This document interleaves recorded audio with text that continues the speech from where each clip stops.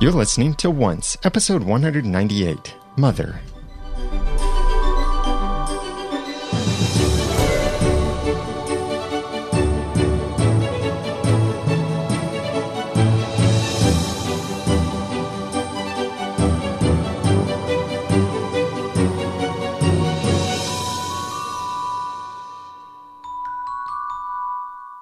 Welcome back to another episode of Once, the unofficial podcast for ABC's TV show Once Upon a Time. I'm Daniel J. Lewis. I'm Jeremy Laughlin. I'm Erin. And we're happy to have you joining us.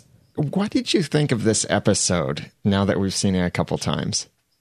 It was like a fun ride at the Once Upon a Time amusement park or history museum. It was entertaining. Couple major developments, but I think they were fast, if that makes any sense. I don't think it was content dense. It was punchy. No. It had momentum and movement and all the rest of those sorts of things. It was fun to watch. It was kind of emotionally dense, more so than just event after event. There was a lot of weight in what was being discussed. I really liked it. I think it wrapped up a lot of moments that we were waiting for, and there were lots of kind of Easter eggs and stuff, which I'm sure we'll talk about that kind of that kind of benefit longtime watchers as well as Wonderland watchers. So. Well, it's funny now that you mention emotionally dense.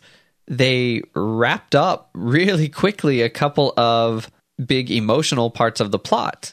Emma and her relationship with her parents. They just kind of whacked Snow on the head and had Emma forgive her mother. I mean, I guess the thing with her father still up in the air, but since she didn't say a word to him, but not really. And also Regina's whole sort of quest all summed up, all just sort of wrapped up. So I guess they've gotten a lot out of the way so they can focus on whatever they need to in the last 2 hours of the season. Yeah, we've got the finale coming up, and it is going to be a 2-hour event starting at 7 Central for 2 hours. So make sure that you have your DVRs set appropriately if you record that way. And I don't think they're going to make the finale be a completely separate story like they did. Oh, good grief. That would be horrible. Well, they might. Well, there's nothing here that's actually been completely wrapped up that can't carry over. I mean, there are some things kind of wrapped up. That's true. But you're saying the stuff about Emma's relationship with her parents, that kind of seemed to drag on for a while. So it is nice to see that wrapped up and moved on. But yeah. This episode was written by Jane Espenson. And was it? It didn't have a couple of her trademarks, at least that I could tell. We heard nowhere in here anything about gods, plural. And also, I didn't see a Game of Thorns anywhere on this. That would have been so contrived, although I guess they could have just driven the van past. It just usually seems that the episodes she writes, for one thing, have great dialogue. And I do think this episode had some great dialogue in it. But also, the episode she writes tends to have those little trademarks. Did you happen to notice that that David also had quite a bit of character development when Snow got hit? He called after her repeatedly, Mary Margaret. And when she got hit, he called her Snow. Aww. And I delighted. And Emma called her mom. Yeah. Yeah. So I think they should just knock Snow into rocks more often. It's good for people, apparently. Oh, I meant to look. I forgot to look. There's in the commentary of the episode. Oh, which episode does Snow and Charming meet in season 1? Snowfalls. So in the commentary for Snowfalls, I think it was, we're talking about when Ginnifer Goodwin got injured when she was shooting, and it was like right there on her head where she got hit in this episode, and they had to like change her hair and cover her with the net that she got caught up in when she was running from Charming. And I was just thinking it would be funny if that's where they made this bump, because then her scar that she must have from that would be more explained. Oh, that's funny. I didn't realize that happened. So let's start our in-depth discussion in the past with the queen, evil queen here at the wedding. I think the whole point of this little scene was to show us, for one, this is the evil queen days. and to remind us that this is the anniversary of Daniel's death. It's kind of the moody queen days. Yeah. Yeah. And wouldn't you be if you had a tarantula for a necklace? Not where I thought that sentence was going. Well, seriously, and speaking of tarantula, seriously, her necklace, you look at it and the decoration, the little jewel thing that's around her neck is a tarantula. See, it felt like she was experimenting with being evil.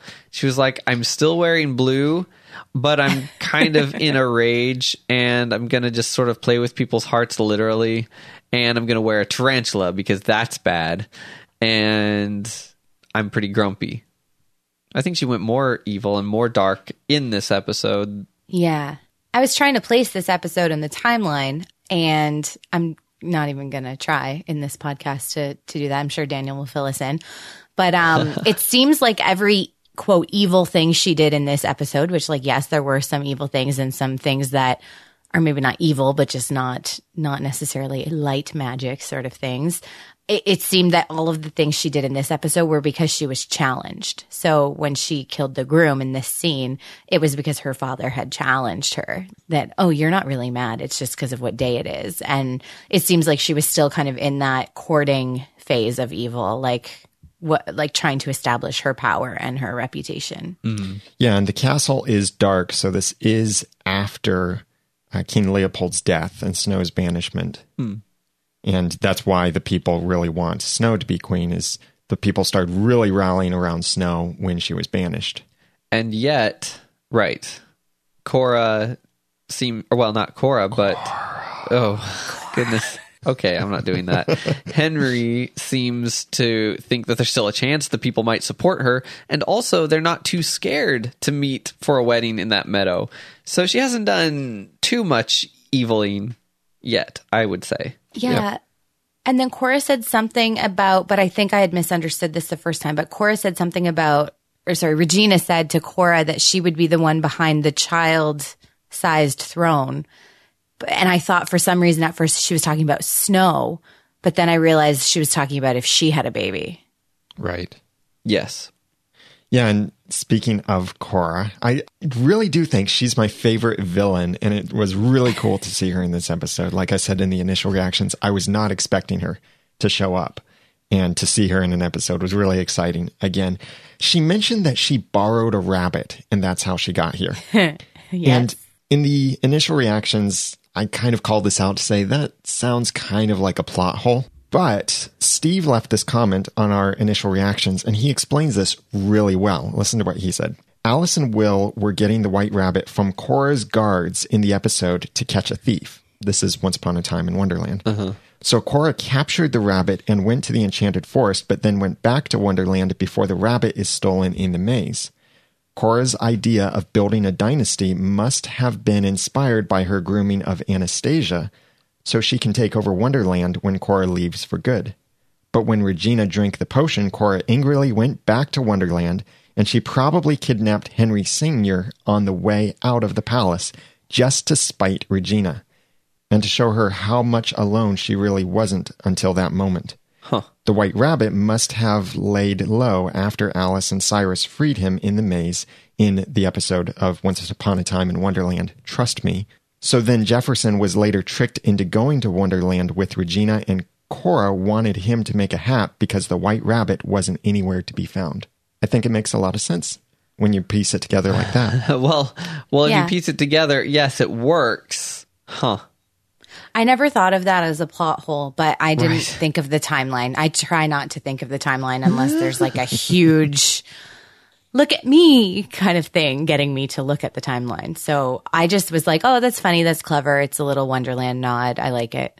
And we do have a great timeline that Keb manages. If you go over to oncepodcast.com/timeline, or as we like to call it, the Once Upon a Timeline, managed by Keb over there, and she does a great job at it. There's a lot of information, so she does sometimes have to take a couple episodes to gather all of the information, but there's a lot there. I was using it as a reference the other day, and it's a great timeline. Check it out there. oncepodcast.com/timeline. And if you just go to the website, you'll see a link to it on the menu. But Cora also met Tinkerbell somewhere in Tinkerbell's travels around between different worlds. Yeah. It asks all the questions, or begs all the questions. Why, how, when, where? And sadly, I find myself wondering, do I care? I mean, because of course she did. That, where could Tinkerbell possibly have been that Cora would have been? That could have even happened? And how would they happen to have a conversation that somehow wound around to that little story?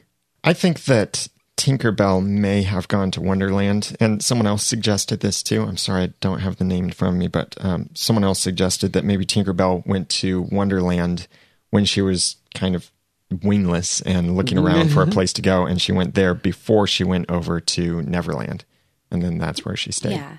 And that makes sense that Cora would get her story, because if you recall, when Hook ended up in Wonderland, he was pretty much immediately brought to Cora and demanded of him his story. Like, who told you to come here? What are you here for?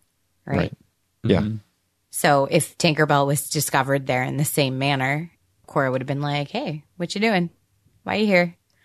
Oh, I lost my wings because I tried to help the evil queen and blah, blah, blah. When Cora went to the tavern, I wondered if there's maybe some irony here. Is this the same tavern where she met Jonathan? Remember back in previous episodes? I was definitely reminded of younger Cora by her behavior. Well, I think that when Nottingham noticed her, he was preying on her because of her appearance of wealth. Probably not because he just enjoys hitting on older women. He enjoys getting money. Yeah, but here's the thing. I didn't even notice a signal, but the bartender looked at him over Cora's shoulder and held up his hands like two. He already knew what to do. No, actually, Nottingham held up his fingers first to say, yeah, I'll have two. It was still pretty routine. Whatever it is you serve, I'll have two of them. Right. Well, no, he already knows. They only served one thing back then. Well, I guess so. One other funny, very brief thing is that Cora momentarily fixated on this one random person there in the tavern who is wearing a little green hat, kind of like the traditional Robin Hood hats that we see in many drawings or like in the Disney cartoons or several different movie versions of the Robin Hood story. Cute little thing there. So she says, wives can be gotten rid of, so I hear. Because she wouldn't know anything about that. No, none. Also, Nottingham mentioned Marion being a sickly little tart, which helps us place this on the timeline. I mean, little comments like that have some thought behind them, and we dig into that. This means that this is just before Robin Hood broke into Rumpelstiltskin's palace and stole the wand in order to make Marion not a sickly little tart. Can we just refer to her as that from now on, or is that disrespecting the dead? Maybe that should have been my chat room name. I was actually just going to say the same thing. I think everyone is probably expecting me to do a segue to our sponsors here, but I'm not going to. But think about this from Nottingham's perspective. Realize this is somewhere around the events of that episode where we got to see Robin Hood break into Rumpelstiltskin's castle. That was the same episode where Rumpelstiltskin was looking for Robin Hood. And remember, Rumpel ran into Nottingham and did what? Took his tongue. Yeah. So this guy is just not having a good day or a good week or whatever, however long this is that this is happening and how close these things are together. I can't feel too bad. Things are just not going well for him. I just remembered things that happened to him later in Storybook. That's actually terrible. Yeah. Is Snow already out in the woods at this point? Or Yes. is she still in the castle? Okay, because then why would the people be looking to Snow to be the queen if she's gone? Because when Snow was running away, the people were helping her, and that probably made them a lot more sympathetic to her. Okay. And remember, even a whole village died to protect Snow. Yeah. So when Cora then comes back to Regina in her chamber and introduces, this is Bachelor number 1. You're watching The Bachelor. Once Upon a Time style. Nice gesture there to just nonchalantly show, yes, I have the scar of the person who's supposed to be your soulmate. And by scar, we mean tattoo. Might be a scar now. That lion was pretty mean for being such a little guy. Well, Regina was wearing a tarantula. She felt like Sheriff Nottingham needed to be wearing a lion. They were made for each other, really. Or at least that's what Nottingham thought when they were down by the apple tree. Yeah, okay, so about being by the apple tree. So, did anybody co-author this? Because I feel like there's usually... Jane Espenson's really good with continuity. And so maybe Regina was supposed to be caught up in the moment and the excitement of a soulmate. But I mean, given the beginning of the episode, I found it very strange for her to say there was a stable boy I liked once. Talking about Daniel. I mean, that really just kind of downplays the whole thing. Well, what do you say to the person who's supposed to be your soulmate when you're talking about someone you formerly loved? Well, okay. Do you say, I was madly in love with this other guy, but you're my soulmate, so, we'll make it work. Well, no, but I think that, I just think she would say it differently. And he called him a lowly stable boy, and she didn't bat an eye. Actually, I think that... You think that's when she started suspecting? Yeah. Well, that, and I think another comment, too. Yeah, when he called her weak. Or said she feminine. Could be weak. Yeah. Feminine. Because weakness and femininity are equated in to his each mind. other. Yeah. That was definitely the moment where she realized, no. And yet it was only her trigger word in this episode. I guess it was the phase she was in. Her tarantula days, she was very particular about being called weak. That's why she likes tarantulas. They're not weak. No, they're meant for each other. So he gets sent to the dungeon. Nice line. I think that was the best line from you're this throwing episode. a tantrum. But when Cora comes and revisits him, I think that this whole thing, and you have to watch it several times to maybe see the different interpretations that could be from what Cora is saying to Regina. One interpretation is that Cora is truly having a change of heart because she said stuff basically saying that love isn't weakness, which is not consistent with anything else we know from Cora, both before this and after this. Right. But maybe she did have a momentary change of heart and then Regina made her change it back.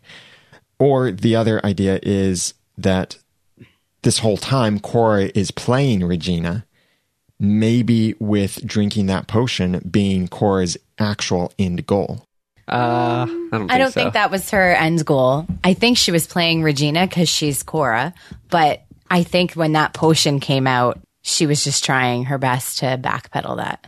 Well, after Regina drank the potion, she looked at it while Cora was talking, and Regina had this look of almost realization.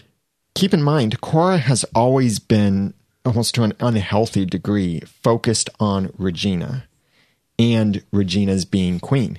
Because remember, the first time we saw Regina, the youngest we've seen Regina, baby Regina, Cora held up baby Regina and said, her name is Regina, for she will be queen. And Cora has always been all about the glory and honor and rank that her daughter deserved. Pretty much living her own life vicariously through her daughter, not necessarily wanting to rule from behind the throne. Right. Well, I don't know why she didn't just come out and say all the things that she said about if I wanted to take your power, I'd find a much more direct way. Mm-hmm.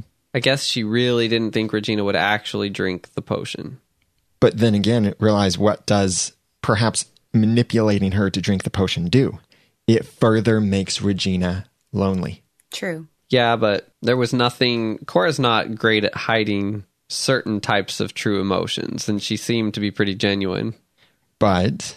add to this, season 2, when Cora was back in Storybrooke, manipulating things from a distance, she manipulated the situation to make Regina feel alienated so that Cora could sweep in and be the savior to Regina. So all of these things outside of this episode make me think that Cora's actions in this episode were manipulation. But once she had done it, she owned it.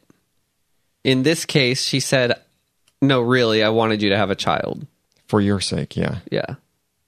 And Cora also said, the only one standing in the way of your happiness is you.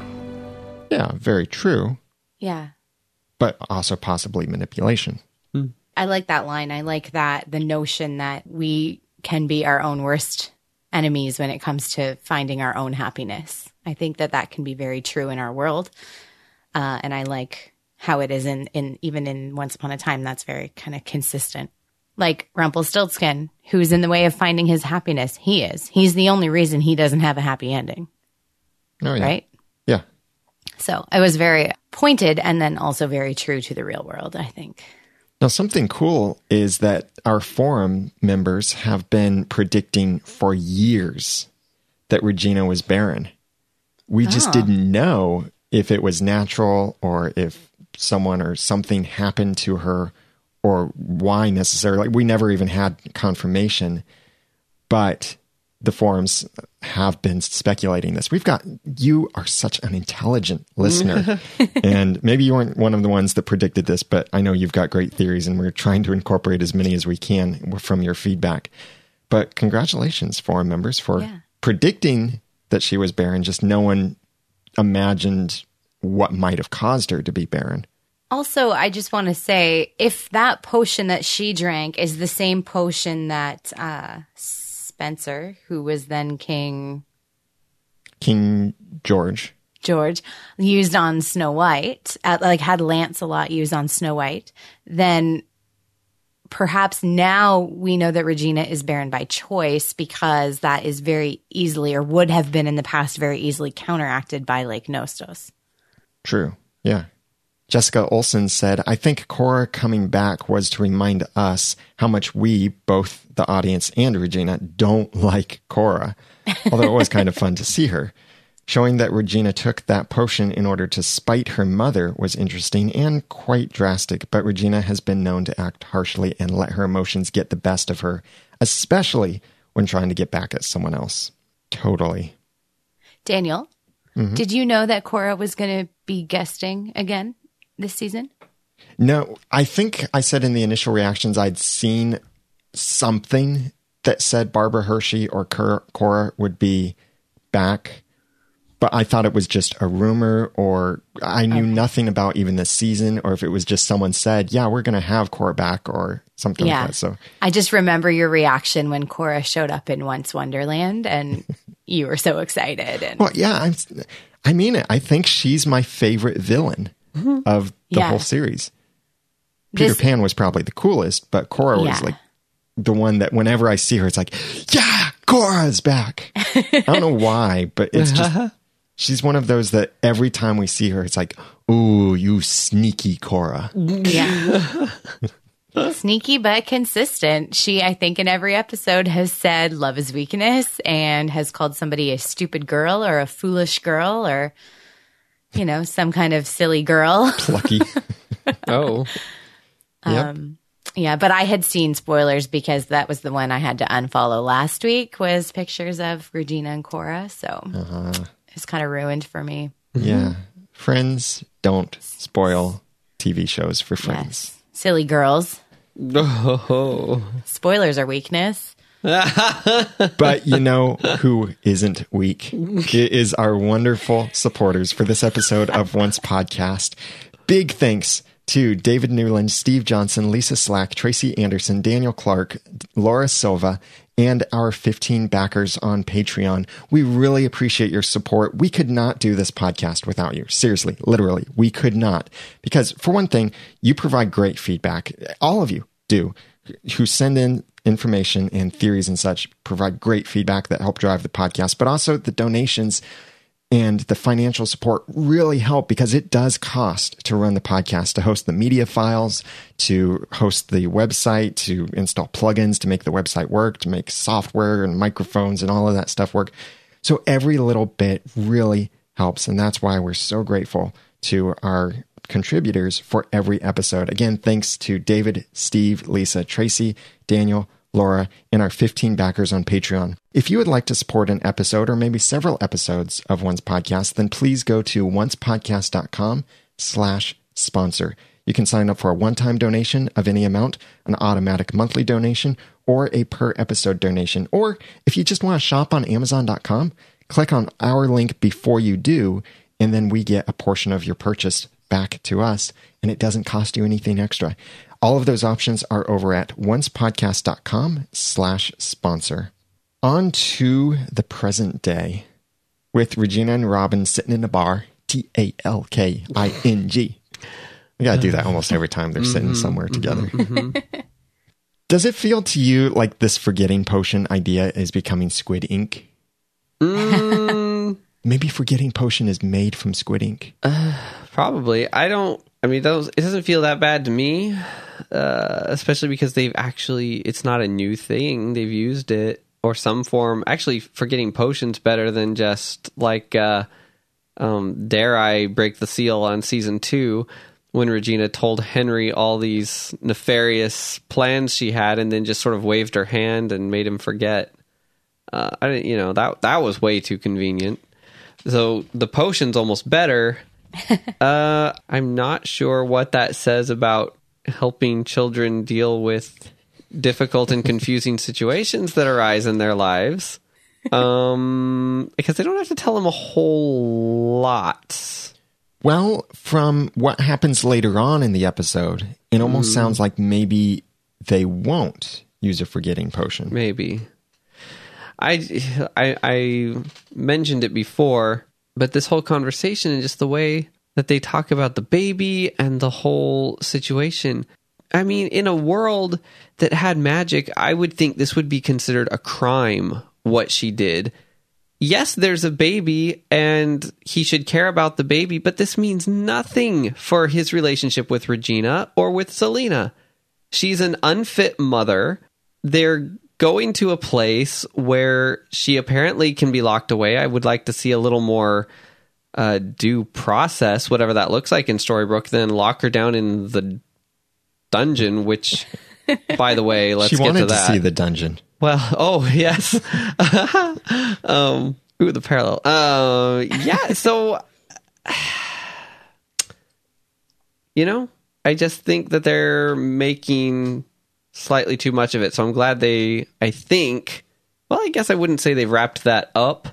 It's still complicated, but I don't think it was an entirely truthful premise.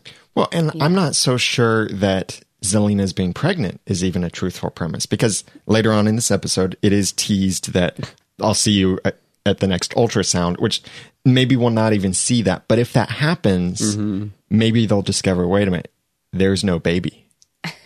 Because Zelina is really milking this for all it's worth. When Emma's about to come over and punch her face in, nod to season 2, Zelina's all like, oh, the baby kicked. Oh my gosh. The way she responded when they referenced Neil. Sorry? Oh, she's getting to be a good one that's fun to hate. But I kind of think the baby is not fake. I don't think the baby's fake. I just think you go, well, we've adopted some new laws in Storybrooke. Do what you did multiple times, and probably you're not a fit mother. You're going to have to do some time, or we're going to banish you somewhere. And the child's father will raise him or her and do what he wants with his life. It's just not that big of a thing. Yeah, I wouldn't be surprised if the baby's fake, but let's be honest, all the conditions are there for the baby to have been real. Well, when the baby's born, they'll be able to tell whether it's real or fake. Yes. By trying to enact a time travel curse. If it's made of plastic. Jacqueline mentioned the line when Emma was talking about Neil, and she didn't really say anything. Like she just said, he was a lot of things to me. And Jacqueline said, well, I'll be over here in this corner crying my eyes out and having every emotion under the sun. A lot of people miss Neil and miss seeing Emma and Neil together, and not necessarily the shippers, but just the storyline. Yeah.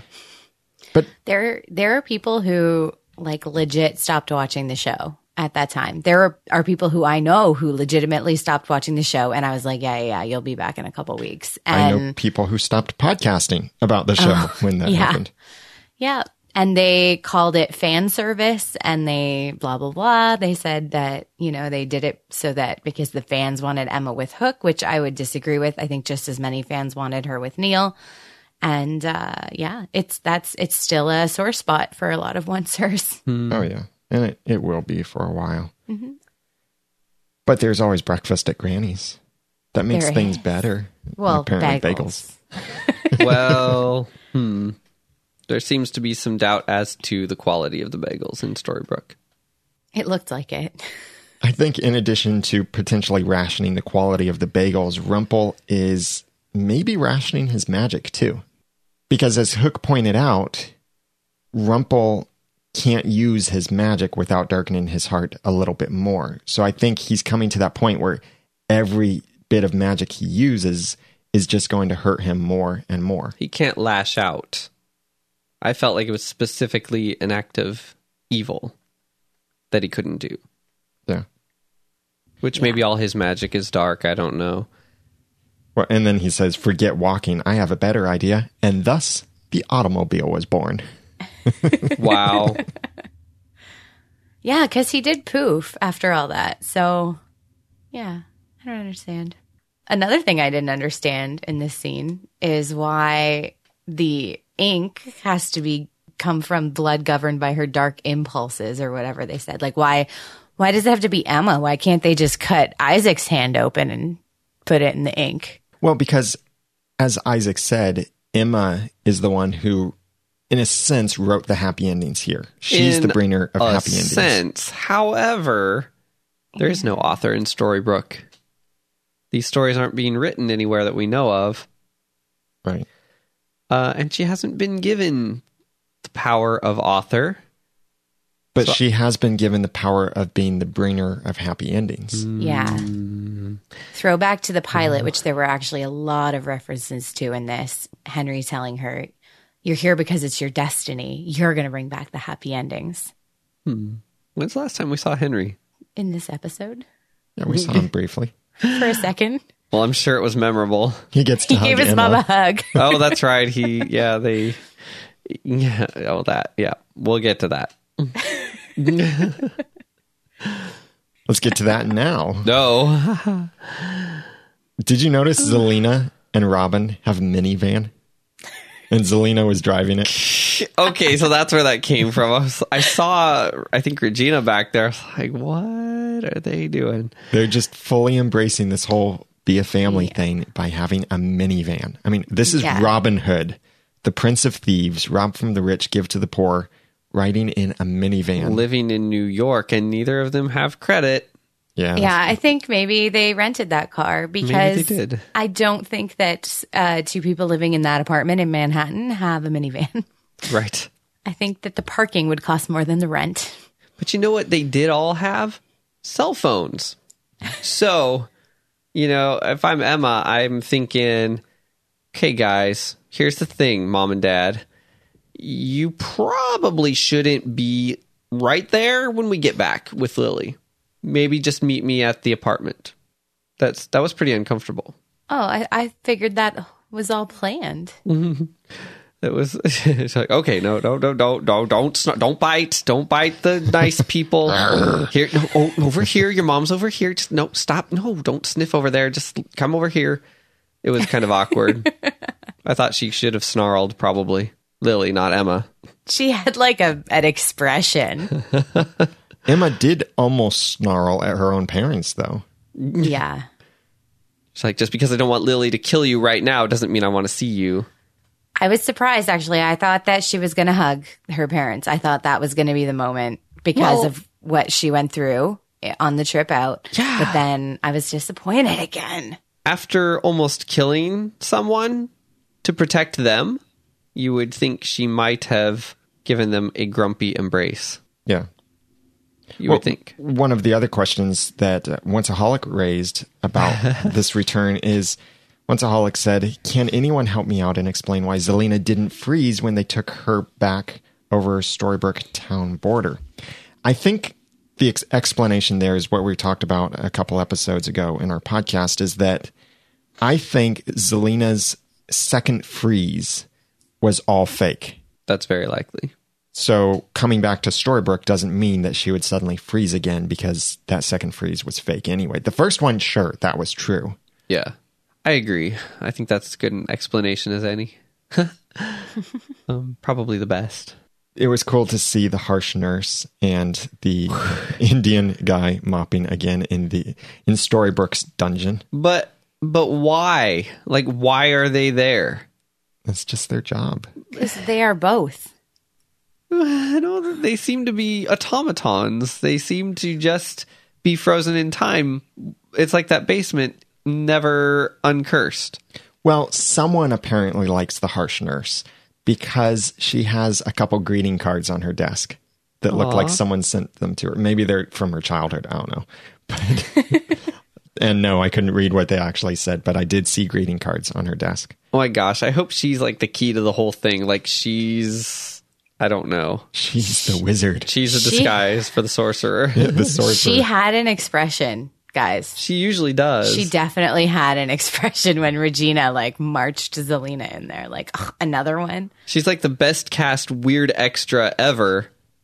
And I want her to be somebody important in the end. Did you guys notice the reference to Mara's cuff that they have now stuck on Zelina? Yeah. Makes good sense, though, too.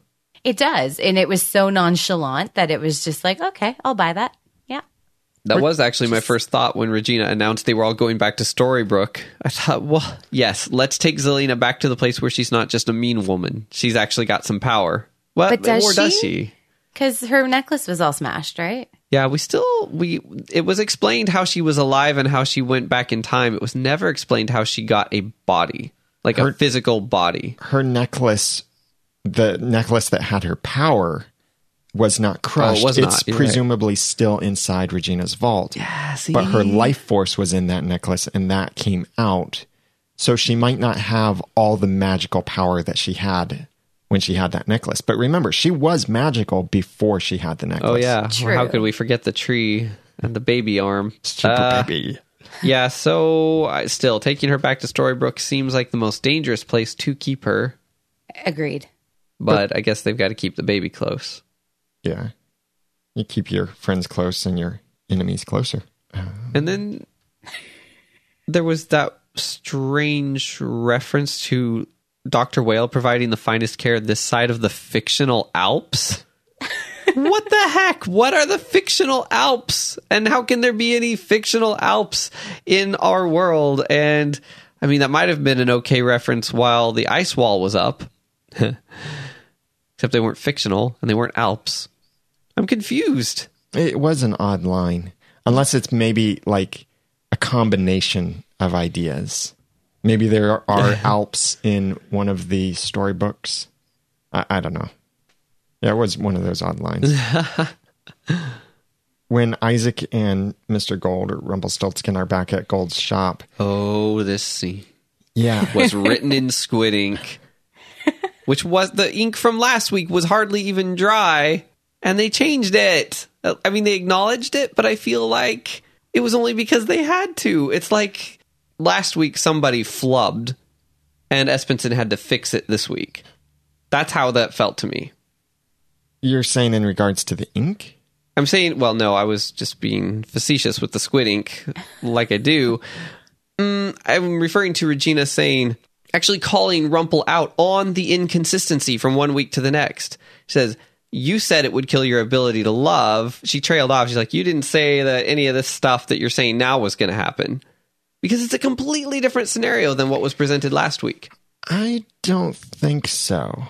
Not completely. I can see elements of both in this. And it's just, we got a couple details before, now we're getting more details on the other side of things. Because we've seen when people don't have their hearts, they don't have the ability to love. They don't have the ability to feel emotional pain and all of that. Like, look at Will in Once Upon a Time in Wonderland, had his heart removed so he wouldn't be in such agony over losing Anastasia. And we've seen Regina pull out her own heart because she was in agony over being separated from Henry, when they were sent back to the storybook land, the Enchanted Forest. So if his heart is dead, but his Dark One persona continues, then yes, he loses his ability to love. And he loses his ability to a lot of things. Yeah, he's not really him anymore. He's the Dark One. Just pure Dark One, no Rumpelstiltskin whatsoever. Yeah. Which could be really scary. It could be. Is he going to turn gold again? Like actual gold? Is gold going to be gold? I just think that probably in the episode where he said he would lose his ability to love, he should have said, this person or Rumpelstiltskin will die and the Dark One will live on with no ability to love, or, I don't know, something to be a little more consistent. So it didn't seem like a swerve. Well, a couple episodes of the podcast ago, I mentioned a poll that we have going in our forums, and I want to give you the update on this. It's really interesting here when you look at it from a couple perspectives. 36.5% said yes, Rumple will die and stay dead. 22.25% said yes, Rumple will die, but he will be revived yet again. And 41.25% said no, he will not die at all. Now, a couple interesting dimensions to look at for this. 41% think, almost half of the people think that he won't die at all. More than half of the people think he will die. But look at this from the different dimension. More than half of the people, 63.5%, think that in some way he'll continue on. Either that he'll die and be reborn, or that he won't die at all. So 63% think he'll continue on in the series. 36%, 36.5%, think that he'll be gone from the series. And then the other dimension is 41.25% think that he'll not die at all. And more than half of the people think that he will die in some way. I wonder if people are more so voting what they hope to happen than what they, like we talked about this last episode. Like, right. I would love for him to die and stay dead. I think he does I love Robert Carlyle. I think he does a great job. I don't know that his character is going anywhere or has been. He's kind of just like a pain in the butt that never goes away and never gets a new song to sing and whatever. But I don't think that he will die, unfortunately, for me. So I wonder if people are voting what they wish or what they actually think based on their theories of the show. Slurpees came up with an interesting idea. She said, I'm thinking that the Dark One force will actually leave his body and create a destructive black hole, which will suck in all light and goodness. Wow. I don't know what else could happen in the show at that point. Our forum member Sweets said, I wonder if the name on the dagger would change if all of Rumple's humanity is gone. It would just change to, who am I? Well, here's another idea of maybe what could save Rumple, and this comes from one of our international listeners. Hey Daniel, hey Jeremy, this is Peepsy from India. Hey everyone else too, sorry. Let me begin by saying I'm a huge fan of your show and I look forward to it every week, and I think you guys do a great job. Snow split her heart to save her one true love Charming with whom she shares hearts and stuff. Then why cannot Belle split her heart to save Rumpelstiltskin? Oh. It does make sense that they've already shown us Belle's heart this season, and they usually don't show us hearts without good reason. And other than that, that will keep Rumpelstiltskin alive, and we always like a alive Rumpelstiltskin. Thanks for listening. Bye-bye. Thank you very much. Well, maybe Belle's heart isn't strong enough for two people. And maybe, just maybe, have we had any indication before that if something happens to either Snow or Charming, it happens to both of them, life-wise? Well, Charming didn't get knocked out in this episode when Snow did. Well, but I mean something affecting the heart or the life. We had theorized stuff like that before. I know I've brought up the movie Dragonheart before, an old 80s, 90s movie. Right, so we don't really know, basically. Right. Okay, so, but, it's sort of like giving a liver transplant to someone who is, not that you can just give someone your liver, but someone who is going to continue, let's say, to be an alcoholic. Like, I don't know that I would be quick, if I were Belle, to give half my heart to someone who's just going to darken that too, because he can't help himself. Yeah. And hasn't really shown much sign of changing or wanting to. And likewise, if I were Rumple and said what I said to Belle last week, I wouldn't accept her heart because I know that I'm going to darken it. Yeah. Yeah, that's true too. It like just eating hearts basically for the sake of being able to continue on. Now, it was great to hear from her in India, and she also left a kind review for us in iTunes. And I'm not sure if you realize this, but when you look in iTunes, you're only seeing podcast reviews for your own country. That's why I made a service for podcasters called mypodcastreviews.com. If you're a podcaster, check it out. If you know a podcaster, tell them about it, because it's a way that I am able to afford to eat if you sign up for a premium plan there. But anyway, she also left a very kind review for us on iTunes in the India store. She said, love, love, love this podcast. It's an absolute delight to listen to Daniel, Jeremy, and Aaron discuss the overall episode, along with several fun insights, Easter eggs, and character analysis. Of all of the Once Upon a Time podcasts I listen to, you guys have the best opening music sequence. And FYI, big fan of Jeremy's laughter and chuckles. There you go. I knew that I'd get some laughter and chuckles from you, Jeremy. I should box it and sell it. Laughter and chuckles. Your iTunes reviews do really encourage us, and they do make us laugh and chuckle, and if nothing else, they make us smile. So if you'd like to really make us smile, then please write a review for us on iTunes or Stitcher if you haven't already. The links are on the website to iTunes and Stitcher. Just go to oncepodcast.com and click on the iTunes button or that Stitcher button, and that'll take you right there so you can write a review for us. And no matter what country you're in, we will get to see that review because, of course, I use mypodcastreviews.com for it. So please write a review for us, and we'd love to read that on the show as well. And thank you for the kind review from India. When Regina and Isaac then go to the vault, since Regina and Isaac are apparently now besties, his whole thing, he said, basically, Jeremy, if I told you the only reason I was working for that person was they offered me a lot of money, but you can trust me. Right. Yeah, well, I paraphrase what Isaac said. Basically, I work for anyone I think can give me something I want, so I'm definitely trustable. Yeah. Trust me. I mean, he basically said, I'm kind of a mercenary. What do you want? And what can you give me? And I'll never turn on you unless there's a better price. We also heard that, and this is so specific, it's almost laughable, the energy of Emma's darkest potential has to charge the ink. Eye roll. Which either is or is not in her, depending on the scene. So if they know that her potential darkness has been put in someone else, or do they? Does Rumple not know that? Of course Rumple he does knows know that. Yeah. So why try to get Emma to turn dark if the potential is not there? If that was a successful curse spell, whatever, then she doesn't have the potential to turn dark. And of course that potential is located in Lily. But if it didn't work, then Lily's blood should have done nothing.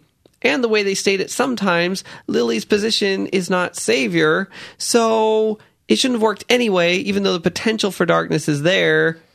She's still not that. Here's You sound like me for the last 3 podcasts. It's super frustrating. It is really if you're gonna frustrating. Get this technical, write the rules, and establish them last year, somehow. I think that maybe what's happening is we're hearing incomplete pieces of something that maybe works out like this. Maybe.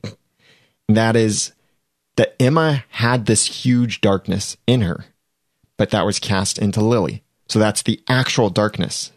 But Emma still has the potential, the greatest potential for darkness, and that's why the Chernobog was chasing her. Because she had that potential, but the darkness was actually somewhere else. But how was it stated in the episode where it was done? Yeah, I know. It's things like this where the author did say the energy of her darkest potential has to charge the ink. Yeah. Super defined, super specific. And yet still somehow majorly inconsistent. Unless the plan was that if Emma shot Lily, her darkness would be returned to her. Because the vessel is no longer alive to carry her darkness. And I would go along with that. But did Rumpel even know that she knew Lily? Rumpel seems to know a lot of things. Well, that's true. I don't think that he did know. It was this ominous thing, this something that's apparently also looking out for Regina, and I know we'll talk about that in a moment. But fate was what connected Lily and Emma, and so they were kind of destined to run into each other, as well as Emma and Neil originally. Well, I've ranted about how that's not fate, too. So. Yeah.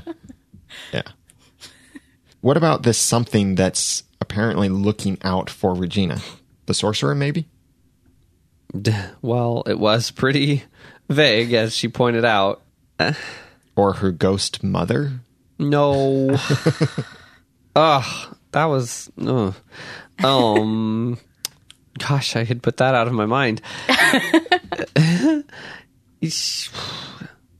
So they were very vague about what the nature of this experimental writing was anyway, and this book that he was writing.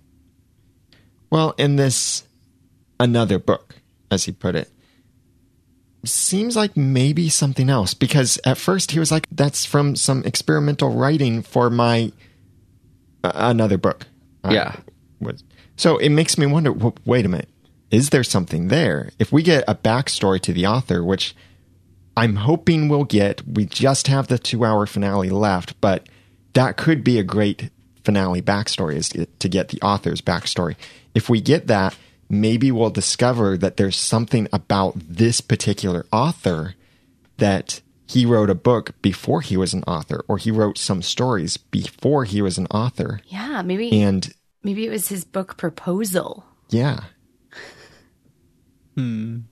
Just think about this. Again, parallel universes. How does this sorcerer, with the help of his apprentice, pick the author? Do they just pick a random guy, or do they find someone who has great writing potential, the potential for the greatest author stories? Well, he's not supposed to be writing the story. He's supposed to be recording it, so True. They shouldn't be picking that way. Well, but you can... Arguably, a memoir is your recording of your story, but some are written a lot better and more intriguingly than others. Yeah. Huh. Well, he's not a good historian. And we don't even know when he wrote this other thing, but just that he did write it. Maybe it was something he was able to write from inside the book, like just writing, this is the way I would fix the stories, or this is the way I know I should have recorded the stories, or something like that. Like he's just feeling sorry for himself and making up for it, or something else outside of it. Interesting. I think we'll get to see. I'm hoping we'll get to see. I don't know any spoilers about the finale. Just the title. I do know the title. But I'm hoping that we get the author's backstory. And I'm hoping that we get to see what this other book is. Because we have seen that the sorcerer's manor there has all of these other books, but it makes sense now that knowing that the sorcerer and the apprentice hire authors to record all throughout history. Which, honestly, if their job is to record, but all they have to do is write and they can manipulate, that power is sort of like, why do we even have that lever? Like they're never ever supposed to use it. Why do they have that power? It's got to be for something, right? Maybe. Well, I hope it's not some entirely disconnected story that's fun to watch, but turns out to not move things along too much. Isaac's description of Regina here. You've always been a favorite of mine. Very clear goals plus totally damaged personality with a self-destructive streak. A recipe for compelling. Jacqueline points out. Jacqueline thought maybe this is basically Adam Horowitz and Eddie Kitsis inserting their own words into the author's mouths, because pretty much. Adam and Eddie have said before that they really enjoy writing for Regina. It does seem to be pretty accurate. Regina does seem to know that too. Like, it does seem like no matter what she does, she cannot win. Yeah. But coming back to that page 23 of some other books, Slurpees suggested saying this: Isaac must have been wanting to give villains like Regina her happy ending for quite some time until the apprentice put a stop to it. No wonder Isaac jumped at the chance to write a happy ending for the villains. I think he's just wanting to be creative, deviate from the norm, or tell a better story. Well, or because he is now a villain and wants happiness himself. Yeah, I would call him a villain. Definitely. Meanwhile, Maleficent and Lily are at Granny's and having this awkward moment, but also kind of tender, but also kind of disappointing. It's everything and everything in between. Lily mentioned Annie Hall, and so I did just a little bit of research on that. Annie Hall was a 1977 movie that heavily influenced ladies' fashion in that era.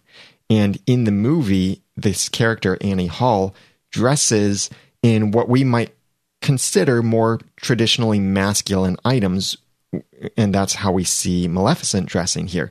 That kind of style where think about it, it is a lot of what we would call traditionally masculine things, like a tie, a vest, a sports jacket, dress pants, a fedora, a lot of these things. And the movie Annie Hall actually influenced some of that style and the fashion in the late 70s toward some of that. So a neat little nod there. Yeah. But we still don't know why Maleficent chooses to dress that way. Right. Well, maybe that's all they have in the storybook. No, I don't know. They don't have clothes horses, Although she certainly has a wide variety. So maybe they do. Maybe Will brought one. But what do you think about their conversation between mother and daughter? I think it was awkward. You're so beautiful. Well, any mother is going to say that about their child that they finally get to meet. But a lot of their conversation really reminded me of past things from, a couple things from the pilot, or maybe just one, when Henry's begging Emma to stay for 1 week, whatever was important about 1 week. Yes. And then Maleficent is asking Lily to stay for 1 week. But there was the dialogue where Lily was just kind of accusing Maleficent of, not caring enough to protect her and letting them just take her. And it reminded me a lot of the dialogue between Emma and Snow in Lady of the Lake, when Emma kind of says, like, I was angry at you trying to figure out how you were going to let me grow up without you, basically, like accusing Snow of making a bad choice at that to put her in the wardrobe. So there was a lot of similarities in dialogue in this episode, which I liked the consistency of that because it's kind of the same situation. And having her daughter back has given Maleficent some wisdom and saying we can be happy in the future or we can be angry about the past. That's one of those little nuggets they like to give that I think carries well into pretty much the rest of life. Yeah.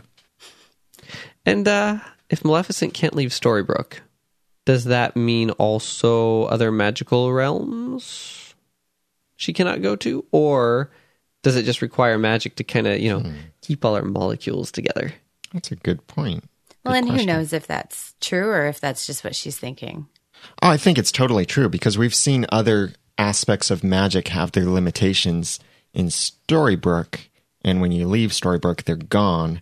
Now, the one that I think we should question is when we saw fake Marion leave and the ice just wears off when she walks out of the barrier. Right. But that could be fake too.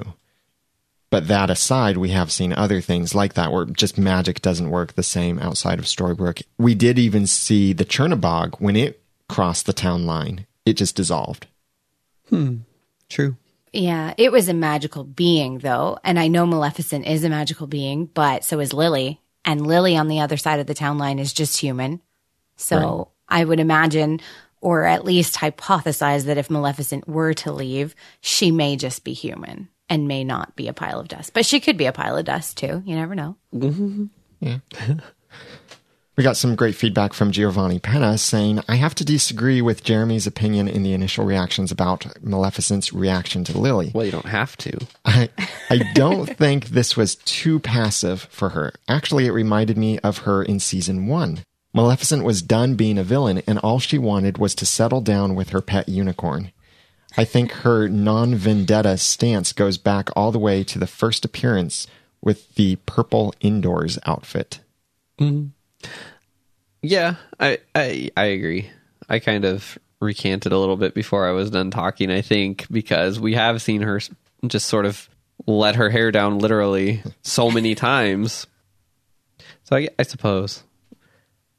And she's so desperate and so willing to change things now that her daughter is there that she goes to the Charmings. And I think that that's sort of an act of illustrating some kind of forgiveness to the Charmings, because she's going to them for help and she's not holding anything against them. She's just asking them for their help, which I think that's an awesome move on her part. Yeah. I agree. Just was trying to put myself in her shoes along with her character, and it's hard for me to see her not at least having some kind of edge in her voice, something, because it would make sense. It's great if she's forgiving them, and if it's maybe logical to ask for their help, I guess. But you would think she would still be somewhat angry because they did actually cause it. Yeah, I think she's just, not angry about the past. She's focusing on the future, and she wants to make sure that she gets to have that future.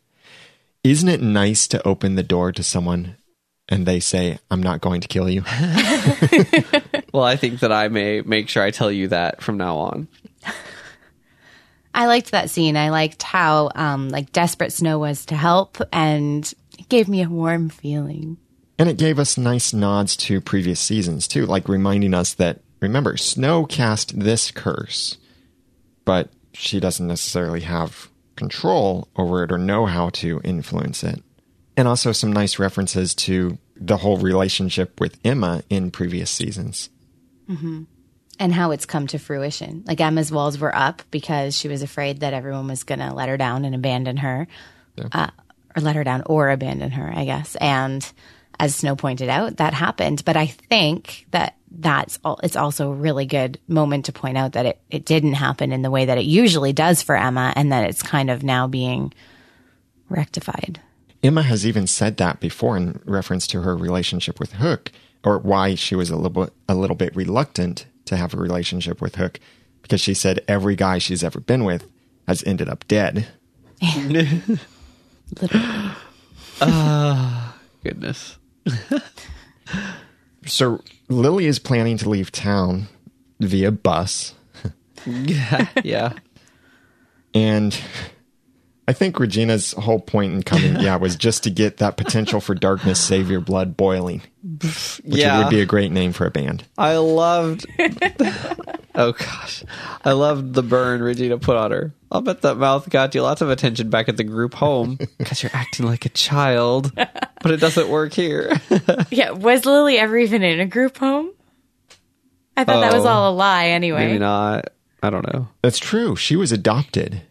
That's true, as a baby. Yeah. Well, but I guess we don't know what happened to her after, but after Emma left her or whatever. Well, remember, she was kicked out by her parents, or that's what she said. Yeah. And she might have been of an old enough age that she would have been able to go around by herself. Maybe. Mm-hmm. So who knows why Regina said that? Maybe just to, like you said, poke at her. Because that's something only Emma would know that she even lied about, right? Right. I love how logical it is that now that she's in a town with magic, she turns into a dragon. And flies away. Because her mother... That's a niche reference there in the podcast world. Oh, Oh, yeah, it is.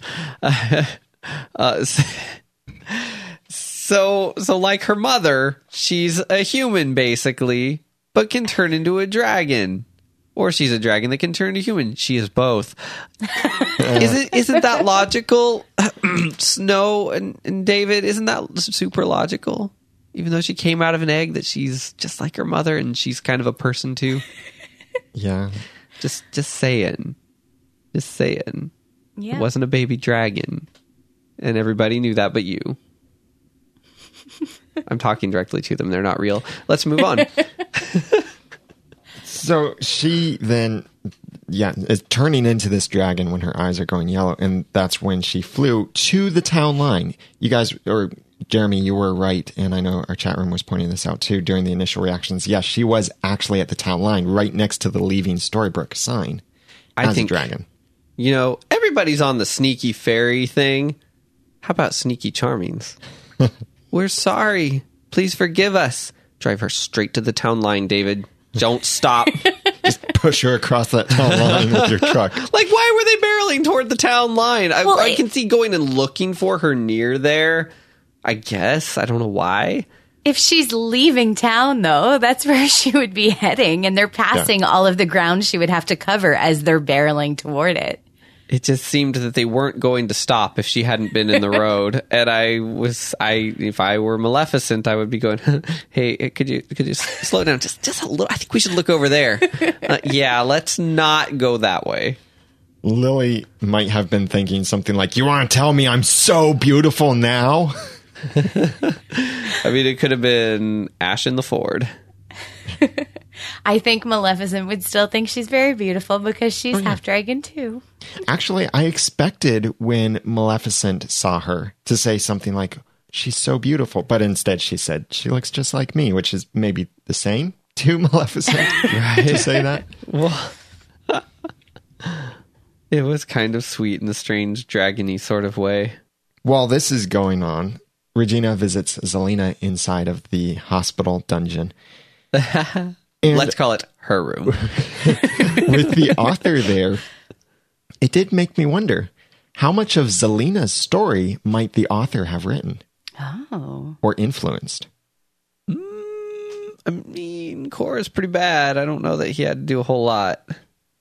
Well, but all Cora did was leave her. Well, for Oz. Isn't that enough? It is enough, but I mean, the rest of her story is not because of Cora. It's because of the choices that she made in Oz. Yeah, I don't think people can be running around saying the author made me do it. Yeah.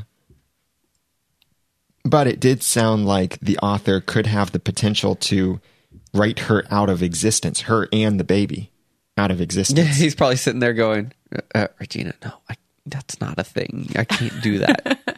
You should talk to me before you speak. In fact, let me make sure you do. Are the rules of magic still relevant when the author has his squid ink? That's a very good question, because one of the rules we did learn is you can't change the past.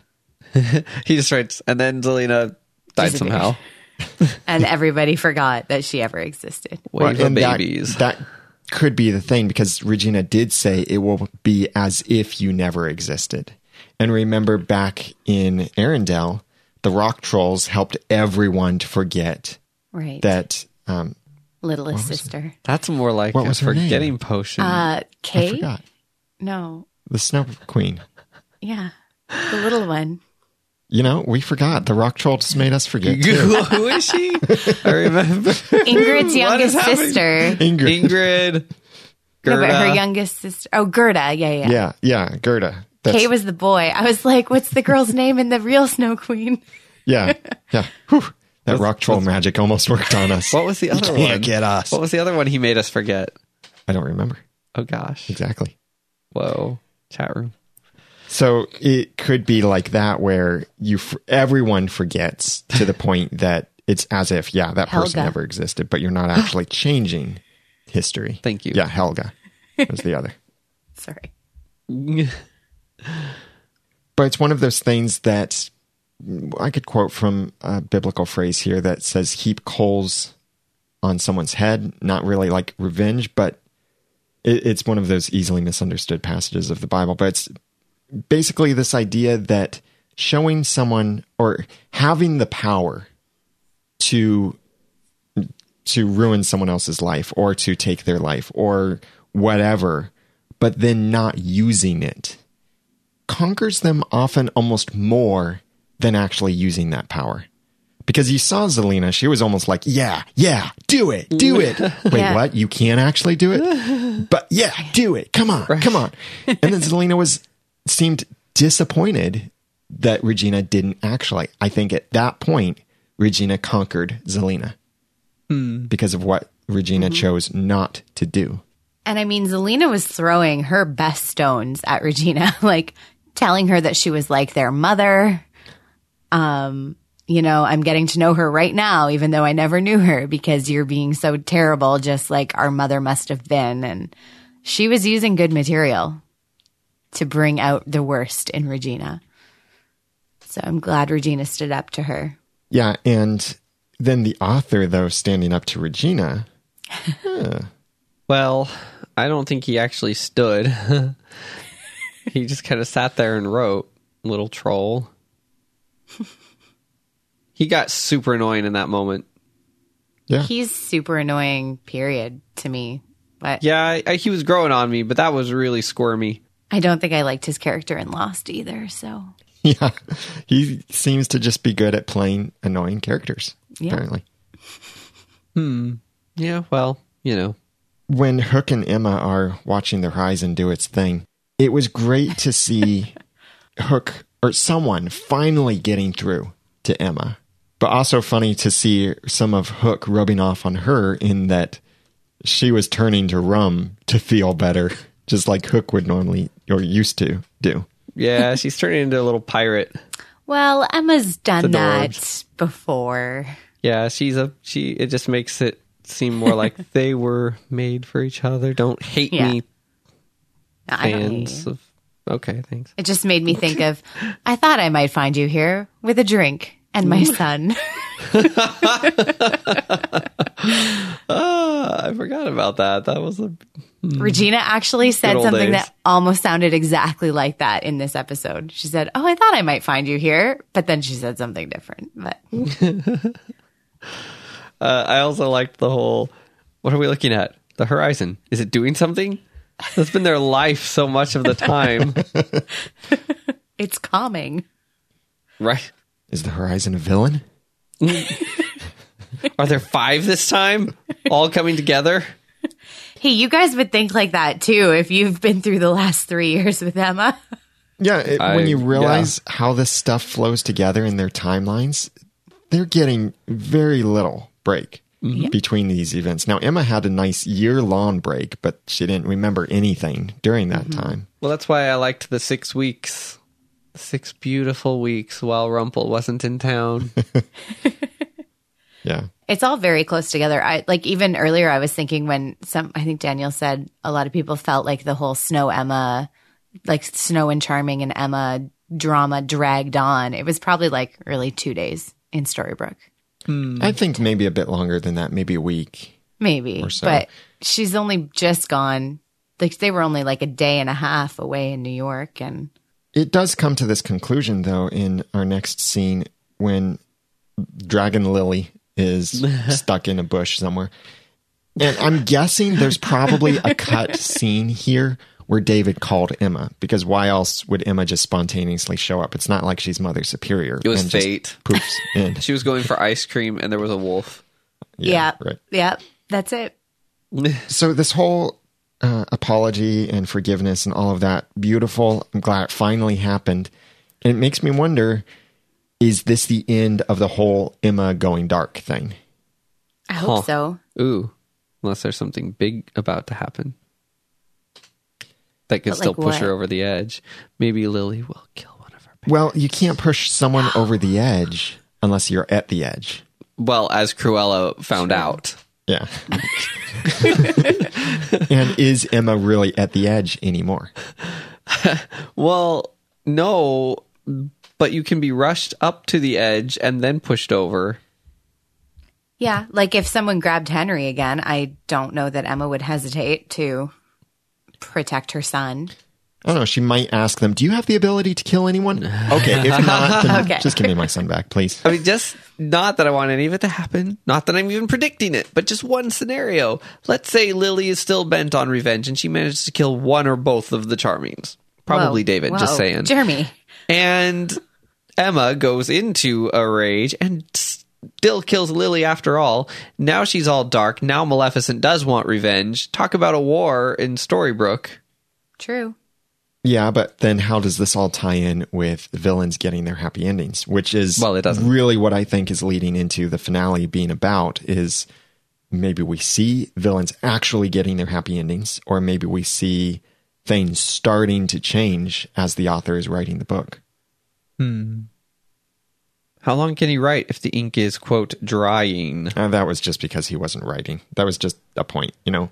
You leave the cap off a pen and the ink is drying. Well, better write quick.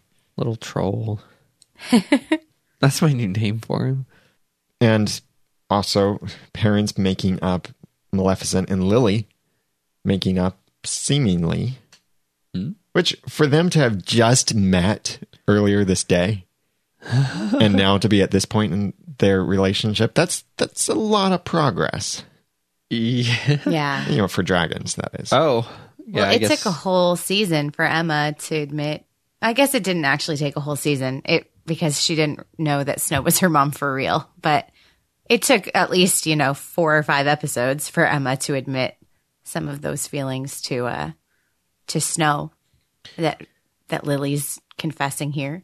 Well, in season 2, all of season 2, Emma knew that Snow and David were her parents.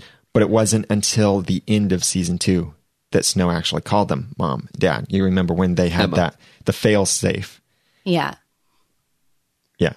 And that's when she had that moment. So, but then even after that, in season 3, there was the continued struggle of, it was a moment I called you Mom, and I'm not ready to call you that now.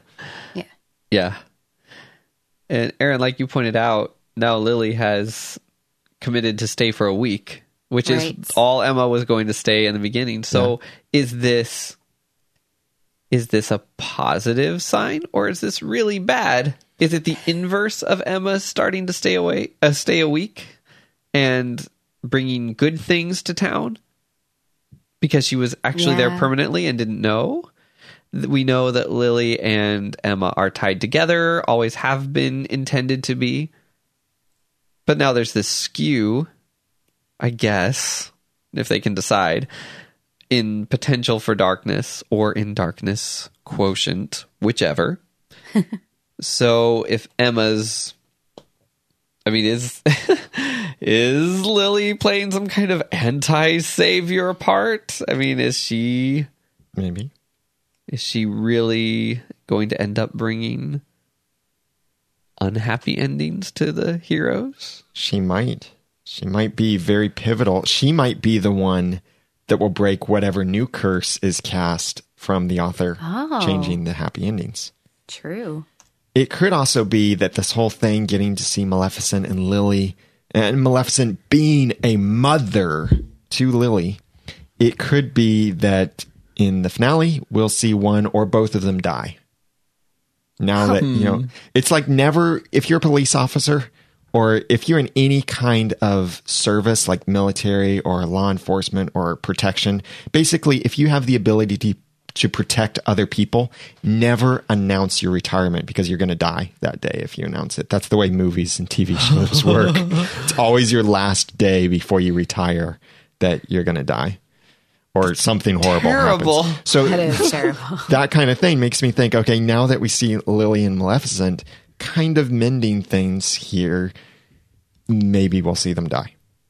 I think we might see what Snow and Charming did to Lily somehow rectified by the darkness that was put in her being put back in Emma and the light that Emma then got in its stead being put back in Lily. Somehow, so that it's equal and everyone's making equal choices. I wouldn't want to see her die. She hasn't done anything to deserve to die. I'm not sure that any light was taken from Lily and put into Emma. Maybe not. I was under the impression that it was kind of a trade-off, but like Lily can't be all dark if she just had extra darkness put in, right? She would still have light in there somewhere then. Right. Somewhere. Because she did say she has tried to do the right thing, but it always blows up in her face. She said that as a kid, and then it seems that in her adulthood, she just embraces it. Thing is, I feel like Emma would say the same thing about her own life. Yeah. Maybe. That sure seems like an accurate description of her life. It does. Or is that because of Lily? Or she doesn't even try to do the right thing in so many cases. Well, for Lily, as we saw in the last episode, Lily, only things were going well for Lily when she was around Emma. Right. And for Emma, things would go badly when she was around Lily. Well, that's true, although Lily wasn't around during the Ingrid days, which I guess were good up until Ingrid pushed her in front of a car, you know. Or the Neil days. That does tend to spoil things. The Neil days, her, you know, stealing things when Lily was nowhere around. Well, at least not directly. Before we talk about our last couple pieces of things for this episode, I want to tell you about a cool opportunity you have to not steal. Well, it's almost a steal. And that is to learn some amazing new knowledge. And that is through lynda.com/once. You could learn something brand new. And I say it's almost a steal because you can sign up for a free trial, a free 10-day trial, and you get full access to all of the 100,000 plus videos on lynda.com taught by thousands of professionals in many different fields. You could learn so many amazing things that you could literally change your life with what you learn from the information. You could change careers. You could learn something new. You could just improve how you are with a particular hobby like video editing or 3D animation or accounting. Does anyone do accounting as a hobby? I don't know. Someone probably does. They're like, yeah, I'm a boring rock star artist by day, but by night, I'm an accountant and I love it. If you're that person, you can take accounting lessons from lynda.com, or you can learn how to edit videos, program things, make mobile apps, which huge market there, all kinds of awesome stuff. It's lynda.com/once. Go there, sign up for a free 10-day trial. Check out the amazing tutorials there. There's maybe even a tutorial that will teach dragons how to fly, taught by Maleficent. So check it all out at lynda.com/once. That's lynda.com/once for a free 10-day trial to enable you to learn something cool for your personal life or maybe your professional life. lynda.com/once. Check it out. Try the free trial. And thank you for your support. Together again. The author and Mr. Gold are together again. Oh, no. Thanks for that. Yeah, they are. Because you can totally trust Isaac. For sure. Little troll. So he shows up and Gold says, how? No, I don't care how. I don't want to waste time. I feel those words have been said, perhaps in the writer's room sometimes. Maybe. Don't waste time on the how. Just do it already. Of course, Emma can heal a head wound and knows that it's going to take time to heal inside. Of course. These last couple times watching this episode, when that book appears, Heroes and Villains, yeah, I get chills. It's weird. I don't know. I think it feels... I think I know what the implication is, and I think that gives chills, but I think that I'm also confused by the structure. What do you mean? So the one book's called Once Upon a Time. Mm-hmm. Heroes and Villains. I don't know. I feel like it should be some kind of an inverse, and it's not. Yeah, but how can you invert Once Upon a Time? I don't know. And then the first words he writes are Once Upon a Time, and he uses title capitalization, which defies all logic. Capitalize the A. That's what really bothered me. You're not supposed to capitalize articles like hey and un and things like that, unless they're at the beginning of a sentence, and some style guides say if they're the last word of a sentence. But when would you have A as the last word of a sentence, unless you're Canadian. Sorry, Aaron. Whoa. That was amazing. That was kind of aggressive, actually. So the book cover is black instead of brown, which, ooh. Yeah, a bit more menacing. So there again, it's like, well, should the other book be white? Like light magic and dark magic? I guess brown leather is just awesome all the way around.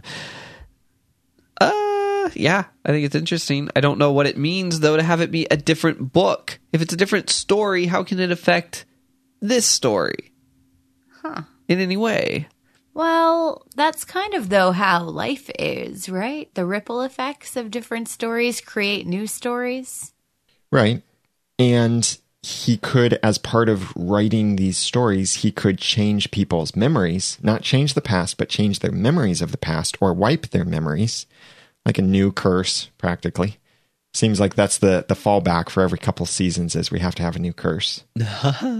Well, at least they're not down in the mines trying to destroy something before it destroys them. Yeah. In our forums, Nevermore said, when they say villains and heroes, whose point of view is it? Do they all agree on who the villains or heroes are? Are Rumpel and Isaac on the same page, so to speak? Nice pun. For example, what happens to Hook? What's in it for Isaac?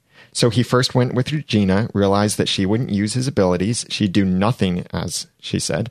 And then at that point, skipped back to Rumpel. Technically, that scene where Rumpel is focusing on the inkwell gave me the impression that without the author's intervention, Rumpel was essentially a goner.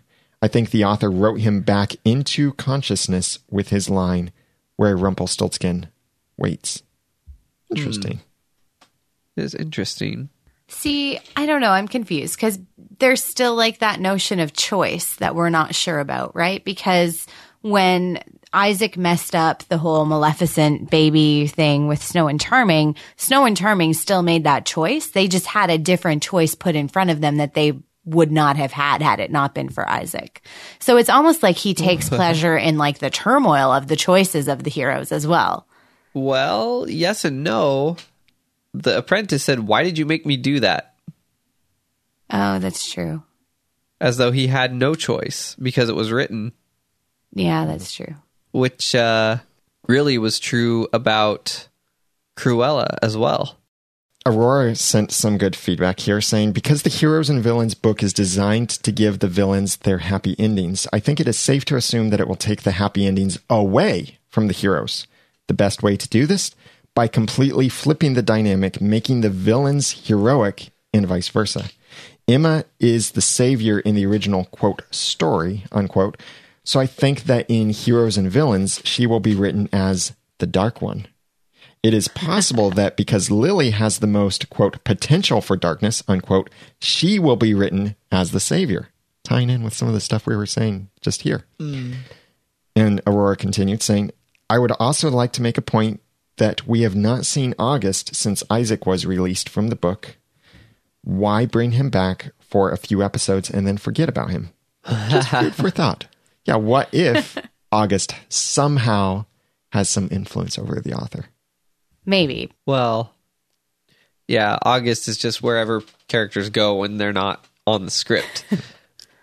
That's very interesting. I just don't know.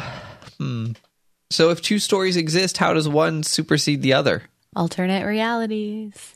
Yeah, or wiping. Well, can Isaac create an alternate reality? I don't know. Maybe that's how fictional London got created.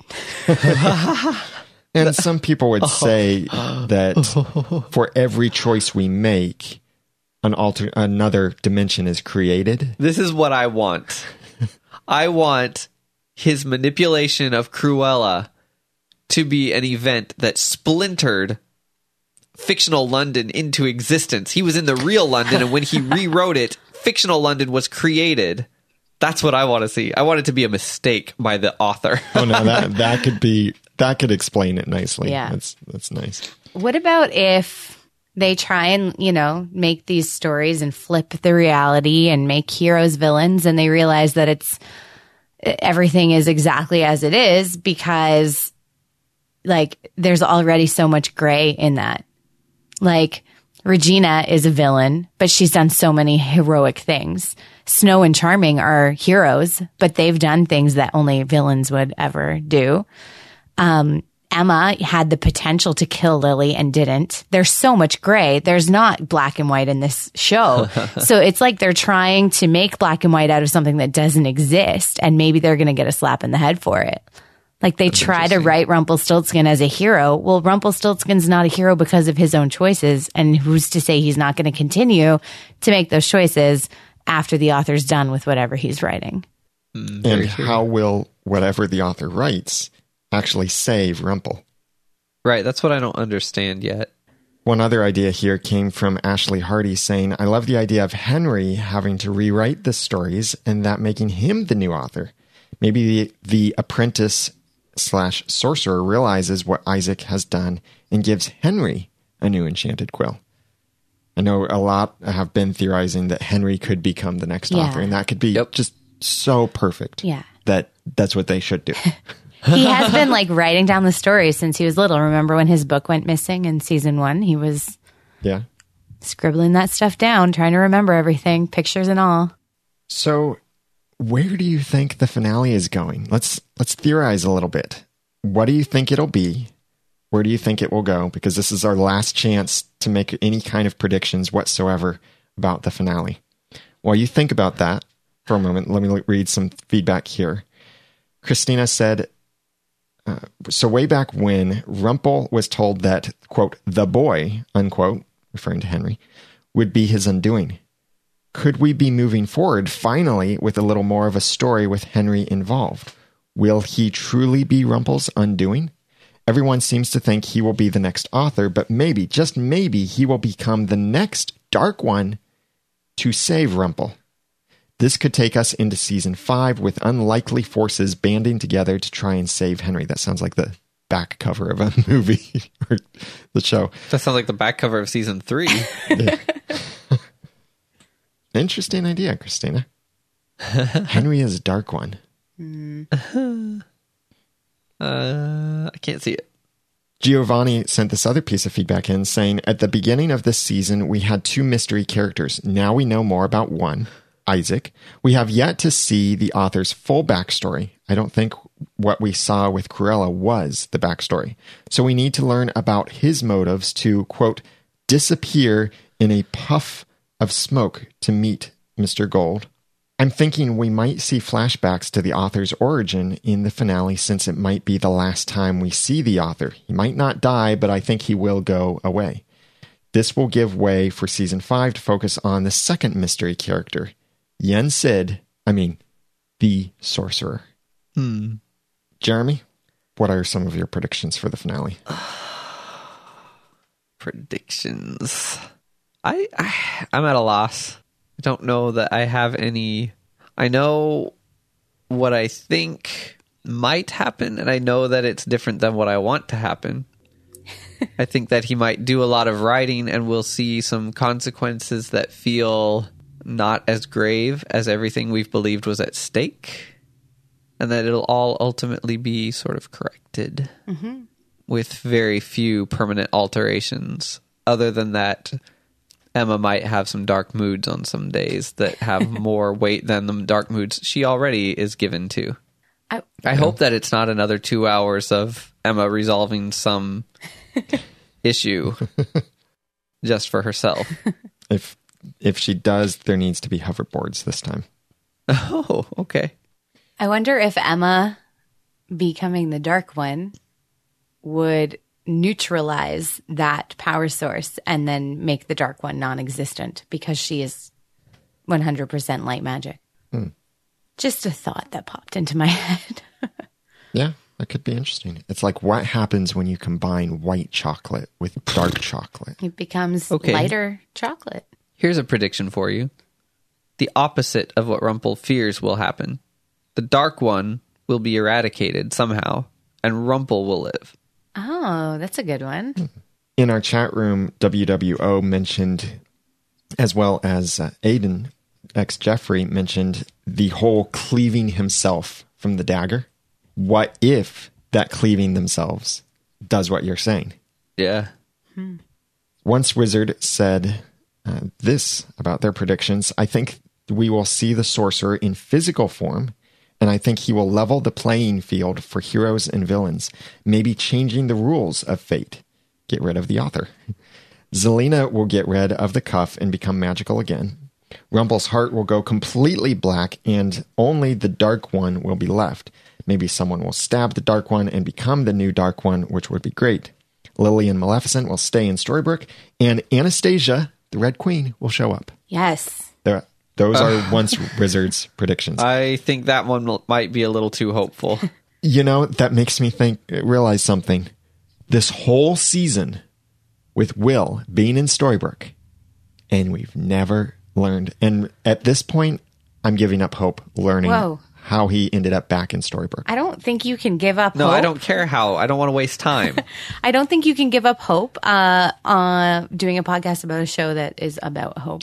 I theorized many weeks ago, I can't remember now what it was about, but something in my theory said that perhaps this storyline is setting us up to see Wonderland, kind of like that information that we don't have about Wonderland kind of come into this show. So I can't remember what it was specifically about. It was many weeks ago, but I basically said, we've had Will on the show for a whole season, and if they're not going to do anything with him related to Wonderland, why is he here? It's very frustrating. Yeah. I will say this. If Anastasia shows up in the finale, it will be in the last 10 seconds. Yeah. Maybe Anastasia will become the new Dark. Maybe Anastasia is the sorcerer. But I don't Maybe think she will come flowing out of a vase. I'm just pulling out stupid ideas. I don't even think that then. they could just make her show up in the last 10 seconds without context, because she's from a show that perhaps half the Once audience have not watched. Well, but that's why I say the last 10 seconds. They did the same thing with Elsa. Yeah. Yeah, I guess so. They're like, here's this person. Not even the actress we're going to use, but here's this person. Giovanni also suggested that, like we'd been theorizing, that the Dark One will continue and Rumple will be the big bad of season 5, maybe. Oh, sorry, that was out loud, wasn't it? And maybe the Dark One, it will be kind of like the Dark One versus the Sorcerer, and the Sorcerer maybe being kind of like the Light One. I don't know about that. Oh, well, that's an interesting idea. And then what? They've each got their little, I don't know, lower counterpart, Emma and Lily. Yeah. They're prophets. Oh, gosh. I do think we have happening? to see an ending to the Sorcerer storyline, because he's in the hat. That was this season. Well, the apprentice is in the hat. Sorry, yes, but that's what I mean. The apprentice. We need to see an ending to that. Yes. To the hat. So I think we might see Mother Superior in this 2-hour finale. Just a guess. I think that we will see the Sorcerer, and the Sorcerer might be a bigger part of season 5. Because we've seen, they've teased us a lot about the Sorcerer, and we finally got to see some kind of representation of the Sorcerer. And the apprentice has been throughout this season, even though he in Storybrooke is locked up in a hat. So maybe the hat is going to come into play again. Mm-hmm. Because remember, that was a big point for Rumple to get the hat. And there's still something in the hat, and that's the apprentice. Maybe others are trapped in the hat as well. But maybe releasing the apprentice might release the sorcerer. Both of them will come out of the hat, and that will be the season 5 plot line, is the sorcerer in town. And however that plays out, whether he's good or bad, or maybe he becomes the Dark One, or I don't know. Rumple is the worst relative to have ever. Yeah. What percentage of the show has he had a notion, at least an idea about killing his grandson, his grandson's mother, somebody? Yeah. He's had 2 different plots to harm Emma this year.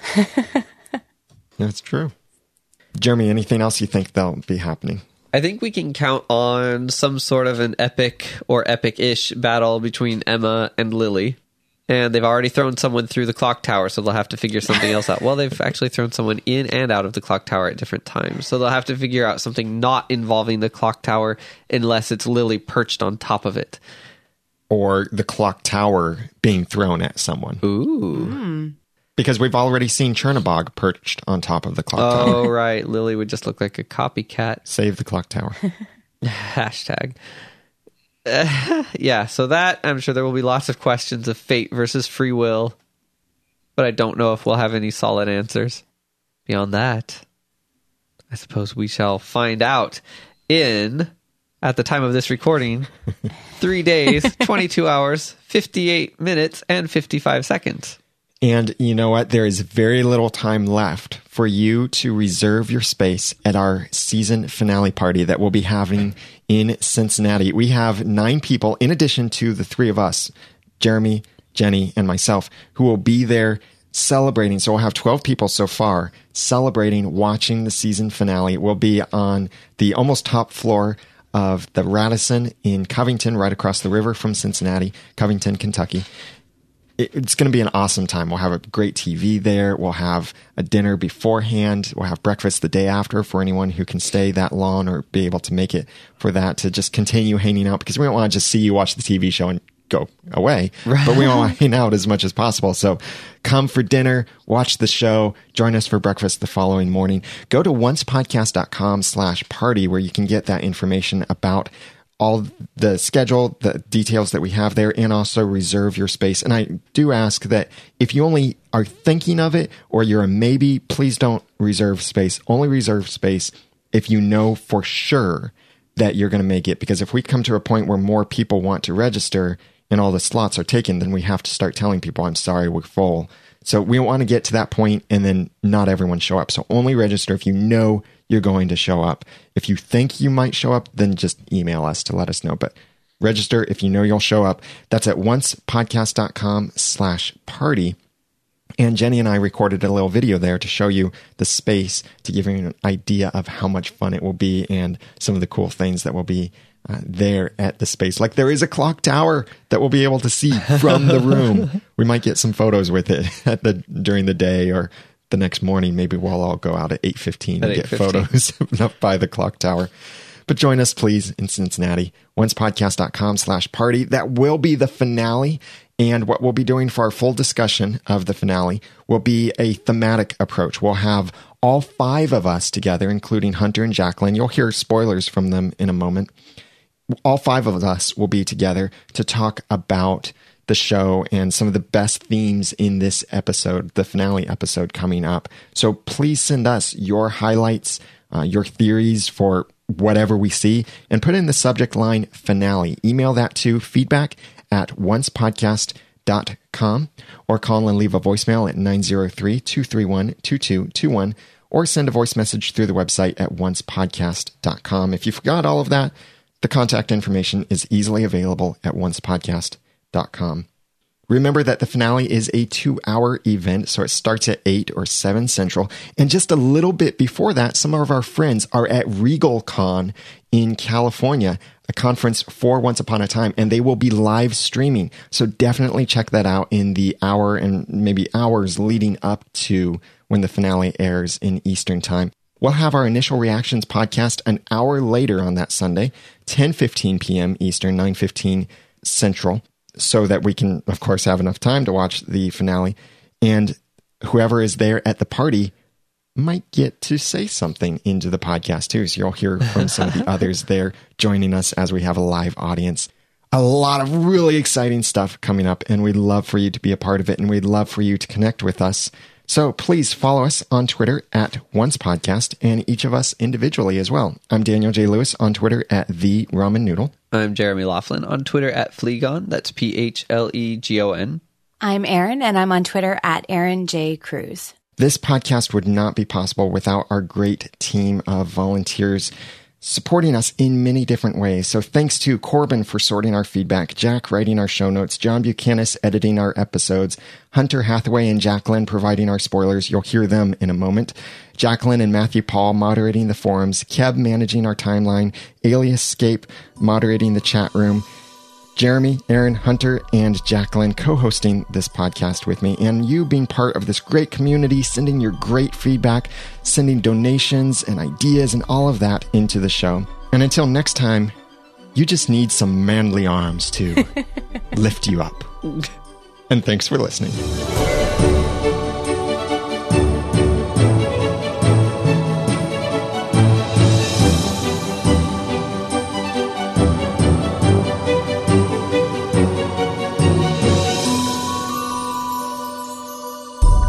Once Podcast is a proud member of Noodle Mix Network. Find more of our award-winning and award-nominated podcasts to make you think, laugh, and succeed at noodle.mx.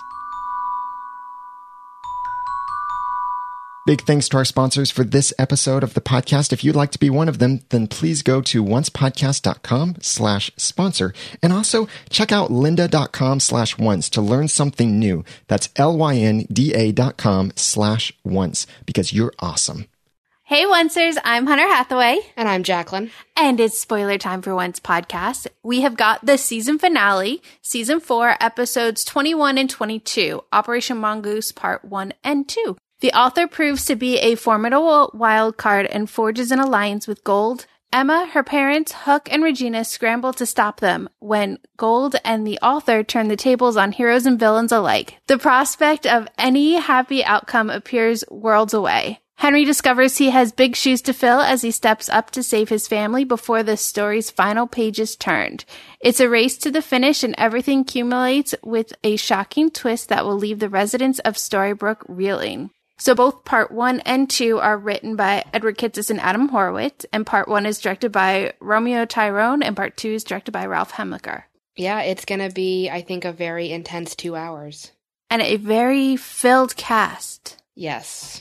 So we don't officially have any guest stars, so we don't know if there's any spoilers coming, like any ones that we don't know about. Right. We know a few of the stars that will be guest appearing just based on filming, when they were filming these episodes, based on some photos and rumors. So we do know that August will be there. Mm-hmm. Blue, Zelina, the Apprentice will be returning. Mm-hmm. We will also have Robin Hood and the author. Yes. So we definitely know those guys. It looks like we've got a lot more of the dwarfs will be there. Yeah, and I think Maleficent-Lily will also be around. Yes. No more Ursula or Cruella, though. Right, I think they're officially done. Yes. So, yeah, it's going to be a fun-filled, packed 2 hours. Oh, yeah. We did get a promo. We saw that last week. Yeah, so the promo really focuses on this alternate universe, and we do get a couple really interesting things from it. We do have Rumpelstiltskin as a knight, and there is a big kiss with Belle, and Belle is telling him that he's a hero. Yeah, it's so and cute. And he's dressed like Prince Charming. It's adorable. It is. We do see Henry, and it looks like he might actually be in the Enchanted Forest, and it kind of looks like he's spying on everybody. Yeah. The author sees through that door at that one point. Yeah, what is that door? So I kind of want to think that Henry went through that door and he's living the book. Yeah, that's kind of what I'm thinking, is that he's seen how messed up everything is. And I think that Henry has to become the new author and fix everybody's story. Yes. Well, okay, so I'm just going to jump ahead a little bit to some of the set photos we saw. Yes. Henry was holding a book written by the author, and it was called Heroes and Villains. So I kind of, in my head, I think that's what we're seeing. That's what I think. Okay. I think we're going to get a lot more about Isaac in this episode. Yes. We do have... Back to the promo. Yes. Speaking of heroes and villains, we do have a total role reversal of Snow White, Prince Charming, and Regina. It is awesome. It is amazing. I'm legitimately excited about this. Yes. Snow is in full evil queen dress. Her hair is standing up. Yes. She looks like Dark Snow. It's incredible. It's so cool. And she's controlling Charming with his heart. She's pulled his heart out. Right. Which I'm going back to season 1 now, and that is what Regina did to Graham. Yep. I was thinking the same thing. Okay, so. And then the promo ends on a very bizarre note. You have Emma. It looks like she's trapped in a tower. Yes. And she's wearing that dress we talked about last week, the one that Mark Isham tweeted a picture of. Yes. And she's screaming.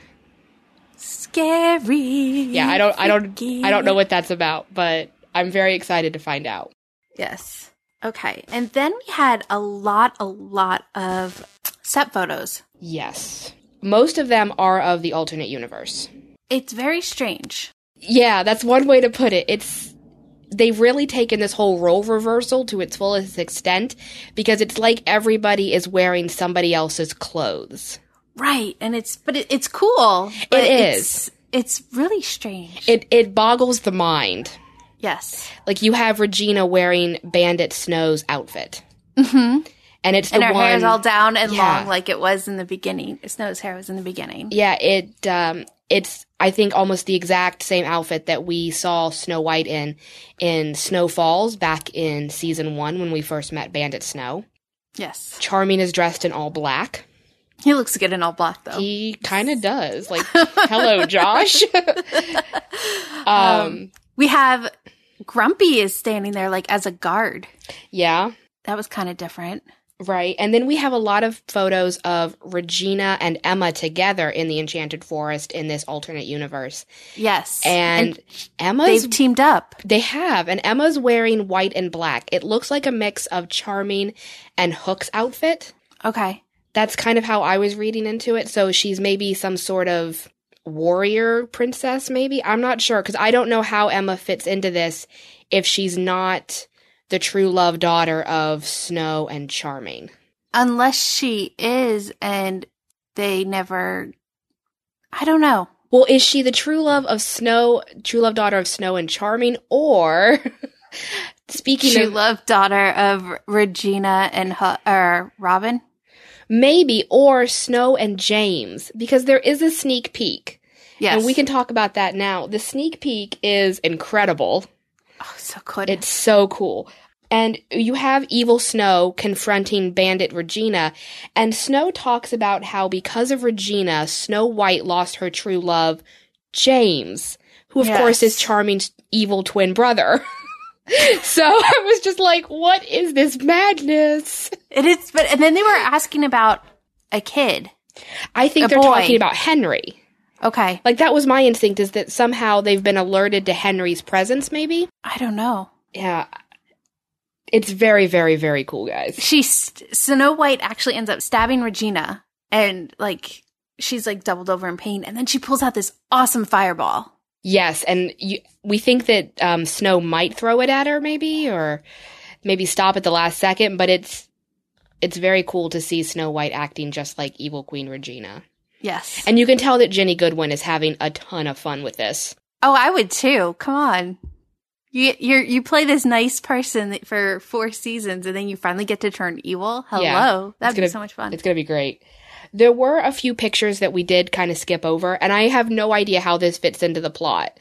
But there are a bunch of photos of the author in our world in the 1960s. Okay, good. So I put in the 60s too. It's like 1950s, 1960s, and he's like working at some store. He's selling televisions. With ABC. Of course, ABC. Logo on the TV. Of course. Yeah. And I do think it's the 1960s because over in the forums, my co-mod Matt pointed out that the TV, some of them are in color, and so that signals that we're probably in the 1960s. Okay. I also think it's kind of a meta thing because Patrick Fischler was on Mad Men for a while, so they are kind of hearkening back to that. Yes. I have no idea how that fits into the plot. No, neither do I. None. But there is a picture of the author with Snow White and Charming, and he's dressed in his suit while everyone else is in Enchanted Forest clothing. Right, which maybe brings us back to that door that we saw in the promo. Mm-hmm. Like, I think he might be from our world, and he became the author and went to the Enchanted Forest. I don't think he's originally from the Enchanted Forest. Yeah. Because he gets some sort of letter, and he looks really excited, and... I know this sounds all over the place, guys, but that's kind of how these spoilers are right now, because they're very mind-boggling. And nothing's in order when we get them. We just get... Okay. Well, the last set of photos that we do need to talk about are Robin Hood and Zelina. The wedding. Which just has me laughing hysterically, honestly. Oh, yeah. So Robin Hood and Zelina are going to get married, or there's at least a wedding. Whether or not it actually goes through, I kind of doubt. But She's in all white. He's wearing some kind of princely regalia, and it looks like they're going to get hitched. Yes. It's just weird to see, but that's just me. Very weird.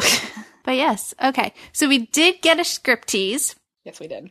And we are going to act out for you. I will be playing the part of Hook. And I will be playing the part of Emma. I know this man. You do? I'm sorry. These script teas, while they're fun, they do absolutely nothing for us. Absolutely nothing. They just give Hunter and I a chance to dramatically reenact them. That's really the entire purpose. Yes. Too bad we didn't have all of them last week. We would have done so much better. Yeah, true. Let's move on now. We've got some other rapid fire questions that the Kitsis and Horowitz answered. So did we go through some of those? Yes. There was the EW hot seat, which is mostly the yes, no, can't say kind of interview. But there were a couple really interesting ones that we pulled out. It was asked whether or not there was a way to balance out Lily's darkness and Emma's goodness. And the answer they gave was next season. So I'm wondering if that means Agnes Bruckner will be returning in season 5 as Lily. Well, we do know that this will end on a cliffhanger. Yes. So that could be part of going into next season. Mm-hmm. Lily's father will be brought up again. Yep. So I'm hoping we get an answer to who he actually is. That'd be cool. We will find out the identity of the sorcerer before the end of the season. Mm-hmm. And I'm going to go ahead and place 50 cookies on Jafar. That'd be so cool. They did call Will Scarlet Belle's rebound. Yes. I don't know what that means for Rumbelle. I don't know if they're going to be reunited soon in the real timeline or not, but it looks like Scarlet Beauty probably won't last. Aw. We will not learn why Will is in Storybrooke in season 4 at all. No. And we won't be learning anything about Anastasia either. So. Well, it says not immediately. I kind of think that the writers themselves don't know yet. I think they just wanted to bring Will over to have him for a while, but I don't think they actually know themselves. So maybe we'll get that story in season 5. Right. So we might find out, we might not. And then one of the big ones is that there will be one temporary death and there will be one permanent death. Yeah, that's kind of cool. I think the temporary death is Emma. Right. Because we know that she's going to be doing some stabby McStabberson stuff. And I hate to say it, but you really can't have the show without her. No. Killing the Savior permanently would kind of kill the show. So I have no doubt that she'll be back. The permanent death, though, there are 2 predictions that I keep hearing. One of them is Maleficent, and the other one is Rumple. Okay. And I'm still going with Rumple. I still believe that Rumple might die. I could see that, because his life is kind of over, while Maleficent just finally got to reconnect with Lily. It'd be really sad to tear them apart already, and then just throw Lily into a whole evilness of dragon on the town of Storybrooke. Yes. There was a couple other ones I saw. Will page 23 be featured? Yes. And then at the end, Emma's going to be forced with making a very big sacrifice. So I think that's the whole dagger issue. Yep. She's that we talked about before. Mm-hmm. And that Henry plays the role of a hero. I'm excited for that. Yeah, he hasn't gotten much playtime this season. No, he hasn't, and that's a shame, especially because so much of this season was about the book. So I am looking forward to seeing how he deals with the book and the author and what role he has to play in the end. Yeah. So exciting. There were a few more tiny little things. Once Upon a Time will reveal how Emma really feels about Hook in the season finale. But there will be no true love's kiss to break any kind of curse. There will be kissing, but not the kind that we associate with Once Upon a Time where some sort of curse is broken. Yes. Which is applicable both to Captain Swan, Outlaw Queen, and Rumbelle, because a lot of people predicted that Rumple's curse would finally be broken with a true love kiss between Belle and Rumple this season, and it doesn't look like that's going to be happening. That's sad. But that's okay. Yeah. We can move on from that part. At least all the Rumbelle fans will have to. And then finally, the last little tidbit was something about ogre killing. Someone is going to be labeled an ogre killer. So that'll be fun. I'm really excited. I'm really looking forward to watching the finale. I think it's going to be hilarious watching our characters have to play the opposite of themselves. Yeah, it's going to be awesome. Yeah, I'm excited. Well, I think that's all we have for you this week. Yes. We won't have any spoilers next week. Next week, we'll actually be part of the full discussion. Mm-hmm. So, but we are hoping to have a spoiler podcast in July, hopefully after Comic-Con. Yes, that would be excellent. Mm-hmm. And Comic-Con is the second week of July this year. Okay. So, I'm Hunter. You can follow me on Twitter at @BitOfPixieDust. I'm Jacqueline, and you can follow me on Twitter at @punk_bunny_87. Until next time, Oncers.